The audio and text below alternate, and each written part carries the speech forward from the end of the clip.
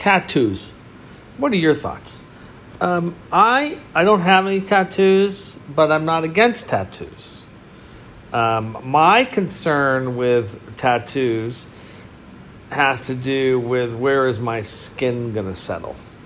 So for me, I've made a decision that I'm open to getting tattoos when I'm in my 90s, because by then the skin isn't going to do too much. It's not going to adjust too much.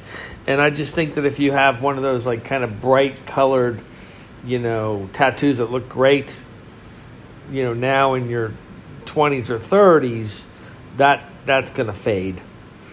And it's going to look like you got a disease on that part of your body in your late 70s, early 80s. So, you're setting yourself up for tattoo failure.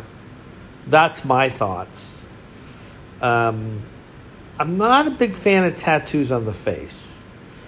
I'm not sure when that started. Although, when it's a cultural thing, I don't have a problem with it. There's some countries where the tattoos on the face, that's part of the culture and that's part of the tradition. That's good. I'm pro that. I'm not pro, putting things on your face that don't need to be on your face. What are your thoughts on tattoos? I'm curious.